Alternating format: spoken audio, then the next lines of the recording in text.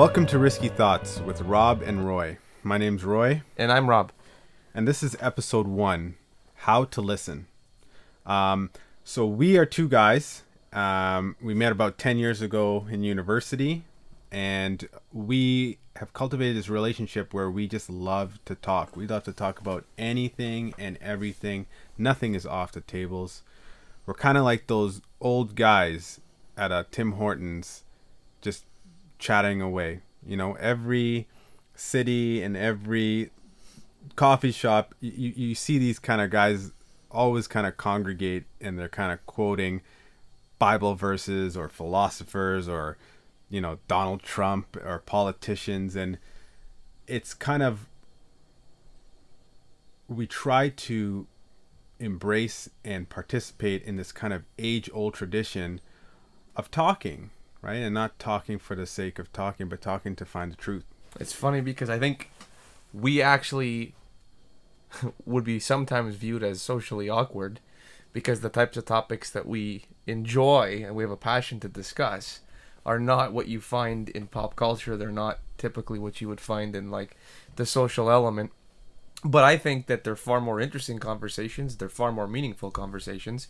And I think that we certainly have developed a knack for finding the truth in the discussion points that we bring to the table. So finding truth. And a part of finding the truth and even talking is listening. That is the better half of talking, listening. And we want to be very careful in how we give you, the listeners, the instruction on how to listen to us. You know, we will say provocative things, and we know listeners who listen for the sake of just rebuttaling for no reason and just wanting to be right, and, you know, in essence, wanting to be right. We come to this kind of podcast looking to be wrong, right? Yeah. And it's quite the challenge for me. I have a very bad habit, or at least I should say I had a very bad habit. I am certainly getting better through the means of our conversations at just trying to listen and not always be right. Because I am definitely the guy that people just fucking hate at the end of a conversation because I just argue for the sake of arguing to be right. Yeah. You know, but I find that when you and I talk, and especially when we talk about things that are a little bit deeper, I have a much more likely probability of truly listening to what you have to say. And I don't mind being wrong because I think our conversations do end up being far more successful, and there's something that is yielded at the end of the conversation that we can both take away. And it's completely contrary to my typical fashion of just like finding holes and being like, this is why you're wrong, this is why you're wrong, and therefore this is why I'm right. You know what I mean? Like, I don't know. This is what I perceive from our conversations and how they differ from my typical conversations on a daily basis. Fair enough. And I hope that there are others out there that are just like me, and I'm sure there are a ton of people who would listen to this and they would think of somebody in their life that is 100% that guy. I am that guy out of the two of us sitting here. And I hope that someone can laugh and smile when they think of that person as I'm describing how I am as an individual and how difficult I'm sure I am to talk to on a normal basis. But right. So I'll let you carry on, Roy. So, like, you're definitely giving yourself a lot less credit in your description of your, I guess, arguing style, or even talking or listening or whatever you want to call it. You know, you are actually a lot more open than you think you are, right? And one of these kind of crucial elements is being open. You know, I could start talking about the universe and quantum theory, and, you know, we can, you know, most often not, you guys probably have conversations like this at home, maybe not about the universe or physics or politics, but there's always this leap of faith that you are taking in the other person's points that they're bringing up, right? Because at the end of the day, at least one of you need to be looking for the truth, right? So when with our conversations, there's been many times where you're really testing a theory. You know what I mean? You know, I was, I'm currently in this kind of, I get ideologically possessed very easily. right? And I'm in this David Goggins mentality, and it's getting me results. I'm kind of leveraging this kind of go hard and running. I never thought I could run 8K. I was 230 pounds. Like, I've never ran, you know what I mean? But I started running, and I'm using that kind of ideology to push me forward. But, I was talking to Rob, and, he kind of really critiqued every point of it. But, once again, it's you're coming to the table and you're listening in the aims to be wrong, right? You want to be wrong because that's how you pivot and correct, and you get a more refined perspective on the world, right? We're coming onto this planet, we're trying to carve out meaning of the things around us, and you want to get it right. Well, look, it's an age-old process, right? Like you said, it predates today's era where everybody is sort of technologically communicating and nobody's truly talking anymore. No.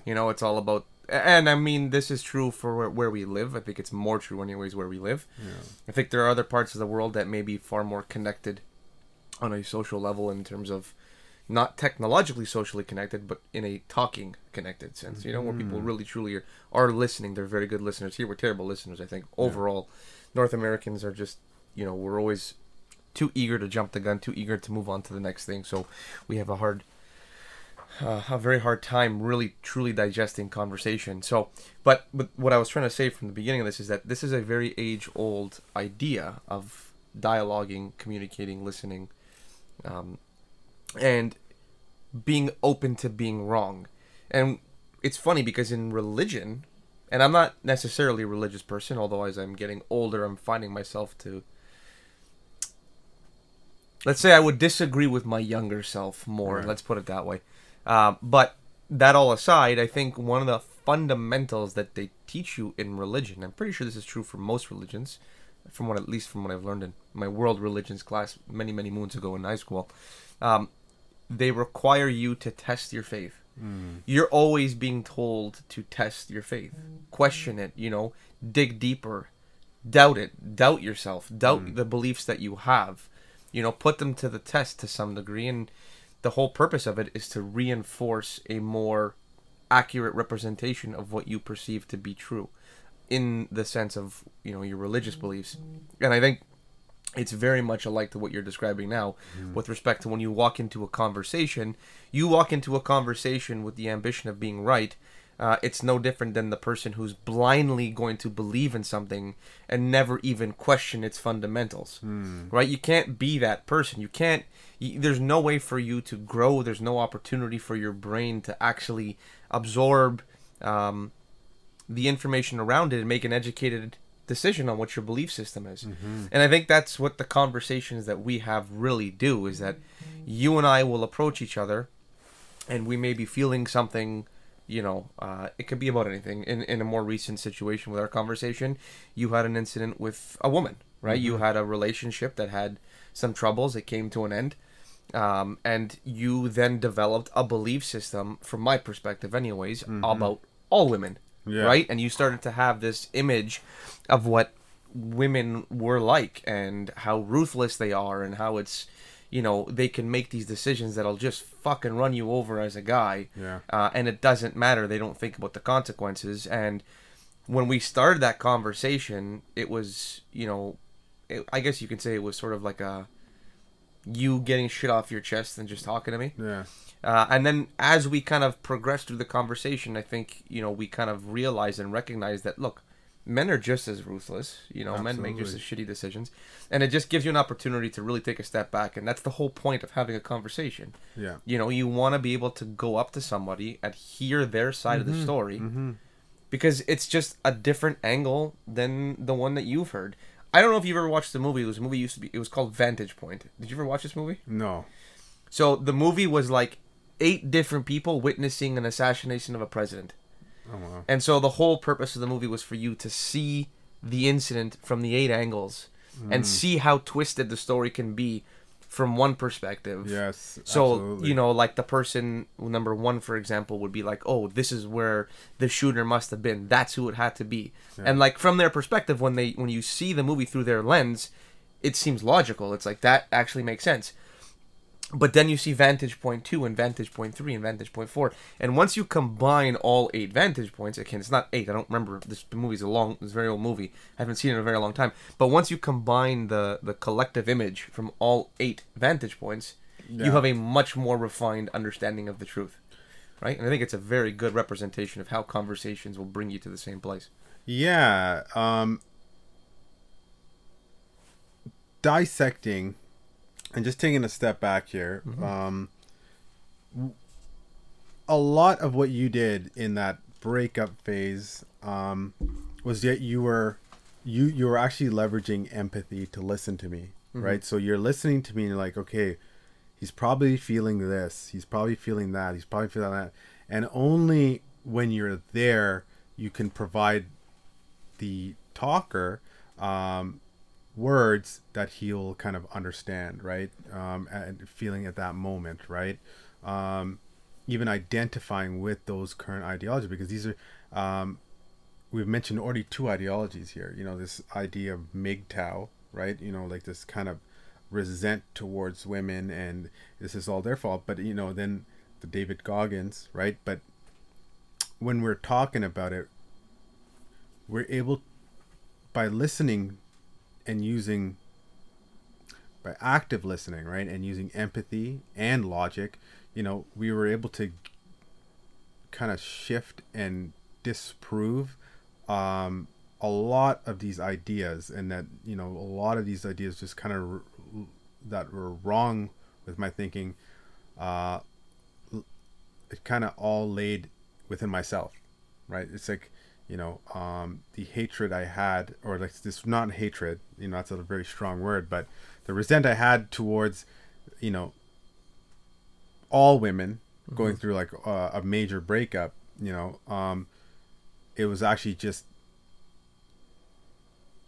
a resent towards myself, you know, but anyways, we'll definitely get into those, like that, those kind of nuanced stories later. But once again, you know, you leverage like empathy and logic. So we're talking about like how to listen at the end of the day, right? And those are 2 very important elements that you must, you know, embody when you're coming into like a discussion or any sort of talk, right? If we are using too much logic, then we're kind of missing the boat, right? Because the idea is like, why are we talking in the first place? Like, why are we talking in the first place? This is a question like we you know, we haven't covered yet. And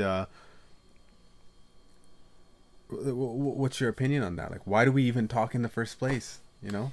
Are you saying you and I, or are you just saying people in general? I think people in general, people, you know, maybe even just you can compare it to the why we talk. We've kind of been very clear. We talk to find some truth about like our life and existence. But well, I don't think that communication started from the necessity to find truth. I think maybe in some way you could actually say that it technically was, but I think the whole purpose of initial, you know, signs of communication were to signal information. You were relaying information that was pertinent to the physical atmosphere that you were living in. So, for example, if there was danger, right, for a person that was in the proximity of someone that you would have associated as a, let's call it a partner for survival, you know, in the days when it was all about just surviving, I think you needed to learn to communicate, to say, hey, watch out, there's a fucking animal behind you, you know, keep your head up. Then there was, you know, communication about like, I'm hungry, you know, communicating a desire or a need that would help preserve your life, that would help keep you alive. I think these are the fundamentals behind the original signs of communication, and these are kinds of communication that even a dog has. You step on a dog's foot, he's gonna bark, or he's gonna make a fucking really high pitched noise because you're hurting him, and that vocalization of that pain is just a representation of the physical environment.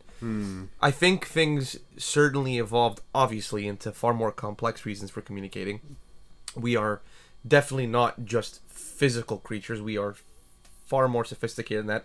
There's a lot of emotional well-being and social well-being that needs to be maintained in order for our, I guess, our bodies and minds to sort of to have this cohesion that allows us to continue to survive. happily and healthily. Mm-hmm.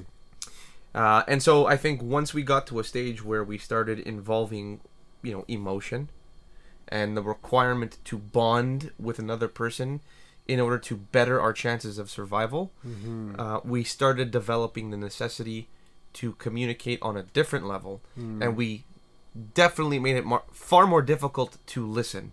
See, the communicating on the vocalizing part, I think, was easier. I think it's the listening part that was very challenging as we evolved, because it's very easy and instinctual. Like that dog screaming when you stepped on his foot. It doesn't have to think about that. You know what I mean? It's just like instinct. It's a reflex. Yeah. It makes noise because there's problem. Just like when there's an animal attacking, you make noise out of necessity. It's just it's a reflex. Okay, so I guess then my question was wrong. Then I don't want to ask why do we talk, because that's an exact answer. Like, it's to communicate information. My kind of quarrel here is that there are so many different little spheres of knowledges and perspectives all over the internet. MGTOW and this go hard, stay hard type of stuff. That's just two of maybe like hundreds, endless thousands, amounts. and endless amounts, right? I do think they're finite, but my question is, like, there are people out there who will talk and kind of put down other perspectives, right? And I feel they do this because they want to kind of make sure that their perspective is the right perspective, and I'm kind of doing the little quotations there, and they'll defend it with their life. I am of the opinion that that's not good, right? In a sense, for truth finding, because you get stuck in that. You're putting yourself in a box. Right? You're putting yourself in a box, and that you're kind of subscribing to all those rules, and you're, and like if in my opinion, if you are part of the whole MGTOW, like, it is a very resentful thing, right? Only now I'm starting to watch some videos that they're actually trying to get out of this whole hating. You know what I mean? Like, they're trying to look for how do we, because right now the reality is there is a kind of like the relationship between men and women in Western societies is definitely in flux, right? Like we're in that, like, that dialectic, and the pendulum is shifting, right? And we are just unfortunately, in that flux, and things are going to be chaotic and things are going to be wrong, right? And people are trying to come up with different perspectives, but certain perspectives I've noticed when I get kind of into one of them, like, they don't provide me with that emotional homeostasis. There's obviously that little bit of resent or a little bit of confusion or whatever it is, but the point is, like, the person who's on the other side of this kind of podcast listening, I want to give them some sort of like a string of words for them to understand that, we're all subject to this kind of these different perspectives, and I want to make sure that they are open enough to accept the things that we're saying, rather than just kind of beat it down. So would you say that in order to be a good listener, or in order to productively listen, that synonymous with being open? Or is being open just one element of many criteria that define a true good listening session? Okay. Because now, we're getting very technical, and we're really trying to see what we're ultimately getting to now, Roy, is what we normally do with our conversations. Yeah. We start with this huge, wide spectrum of conversation, and then it finally narrows itself down to what the real question that we're trying to ask is. And I think that real question is exactly what we started the podcast and titled it, which is how to listen. Yeah. And I think we need to now qualify the metrics that define what good listening is. Yeah. So I think that my opinion is that openness is definitely one. You have to be open-minded. Yeah. You cannot go into a conversation thinking that you have the answer. Right. It is absolutely unproductive for both parties. I think number 2 is you have to be able to take the information that's being told to you. This is it's going to sound really stupid and simple, but you truly have to listen. Like when someone's talking to you, don't just let it be lips moving and noise coming out of their mouth. You have to take their information, process what their information is telling you, and then derive some form of a, you can call it like a... you have to decode what Yes. they're saying. Like decoding is a huge part of it, right? And you have to decode that accurately. So it's just like when you hear certain words like MGTOW, if I say the word MGTOW, like it can be very easily misunderstood that just because Roy said MGTOW, Roy's part of MGTOW. We hate him. And then you have to be very careful of even attaching the connotations, to me. You know what I mean? Because we're looking for the truth, right? So we're going to say provocative things, hence the name Risky Thoughts, right? But they're not really that risky. They may be seemed and perceived as risky. Well, but that's just it. It's about perception. it's about perception. And right? I think that is the third piece of the puzzle, which is not only do you have to hear what they're saying, you need to hear what they're saying from their perspective. See, a perfect example of this is I'm married. For the audience, you don't know who Rob is. I'm married. I have a child. But the most important part of this is that I'm married. And for anybody out there who is married listening to this, I'm sure there is certainly been a time in your life and your relationship where you've had a disagreement with your partner. I think it's obviously a very common thing. Nobody goes through a relationship, in a fairy tale sense. There's always going to be tough times. And, very recently, my wife and I have had a few disagreements that kind of got a little bigger than what I thought they were. And the reality was, she would say something to me that would indicate that she was having a level of frustration that derived from some of my actions or my lack of actions or whatever the case is.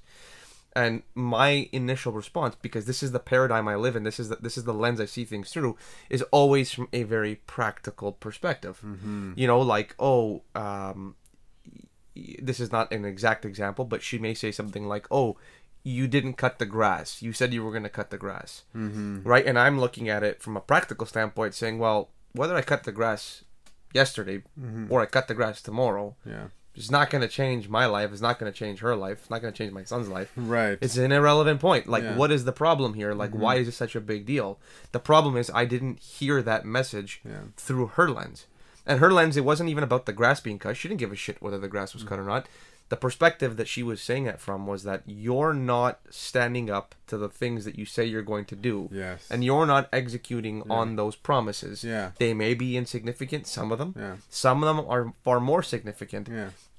The fact of the matter is, the perspective that she has of me as an individual, like from a high level, is that this person is not a person of integrity. He doesn't stand up for what he believes in. Yeah. He doesn't live by the words that he speaks. Yeah, man. And I did not see it from that perspective when she said specifically, because that's what I'm saying. Like, yes, I heard her say that I didn't cut the grass. What I didn't really truly hear was you're not doing what you say you're going to do. Oh, 100%. It's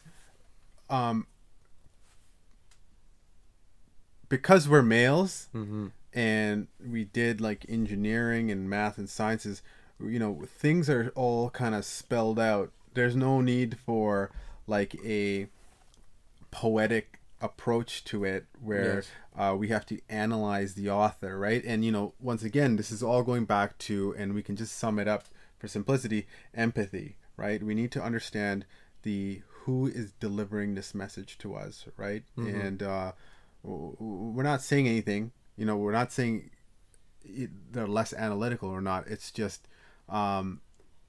people are going to use their own language that they are comfortable with, right? And us as guys, in not locker room talk, but when we're talking, we're always talking about our girlfriends. And I'm the same way. Like, there were some rails that they bought at Home Depot, and I didn't put up the rails for almost like a year. There's just one little section left, and she's just like, she kept asking, and it's the same thing. It's just like, you said you're gonna do it, you're not gonna do it, and we have to take the step personally rather than blame and say you're not articulate enough, you're not this, you know what I mean? There's a whole plethora of people out there who don't value what we do, how we talk, right? And they're surviving. You know what I mean? So who's to say which way is better, right? We're not even talking about that. We're just saying that different people are going to communicate differently, right? And Mm-hmm. it is our kind of job to decode the message, number one, like the actual content of it, but then also to understand the author of who's ever talking, right? Mm-hmm. And that requires empathy, right? So when you're listening to us, and obviously right now you don't know too much about me and Rob, so you know It's hard to hear where we're coming from. yeah, Ultimately. it's hard to understand where we're really coming from, but we're trying to be as articulate as we possibly can here. But that's just a little bit of a kind of synopsis of like how to listen, right? Yeah, I think there's one thing I do want to say.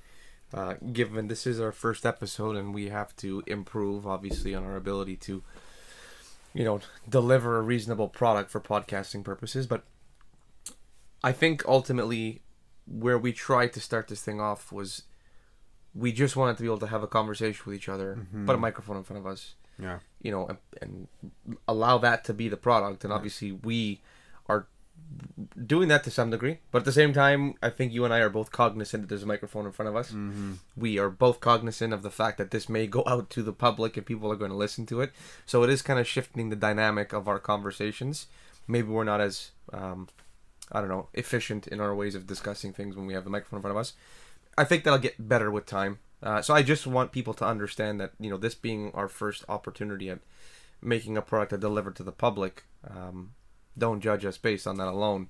But hopefully you are able to, listen and hear, the way that Roy and I try to communicate and think through our conversations and end up at a place where we both feel comfortable that we've found an answer to a given question, through the mechanisms of communicating, I would call this via the Socratic method, right? Just talking about it and questioning each other. We didn't do a lot of questioning each other on this particular topic. No, because we're just trying to establish, well, essentially, I think I wanted to lead this into an area of what's the value proposition here? Like, what does the listener get out of our discussions and our kind of arguments and our, analysis or psychoanalysis of our experiences and our decision making and our perspectives? Like, what do you think they get out of this?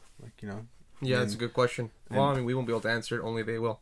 Yeah, 100%. You know what I mean? We're not promising anything here, but we're definitely. I can tell you just from our own experience that these conversations are extremely valuable. Mm-hmm. Like for me, at least, right? Mm-hmm. And maybe, hopefully, once again, that you can take this out to your own life. There's been many people where I've come in contact, family and friends, where I've kind of benefited them with just trying to be a little bit more empathetic and just how to listen, mm-hmm. providing that skill just by leading by example, right? Mm-hmm. Yeah. Well, I hope, we kind of did somewhat do our little thing where we go on tangents somewhere in between there. We talked about a number of different things, and I think some of them can actually be their own episode where we can talk completely mm-hmm. about, communicating with your wife or something like that.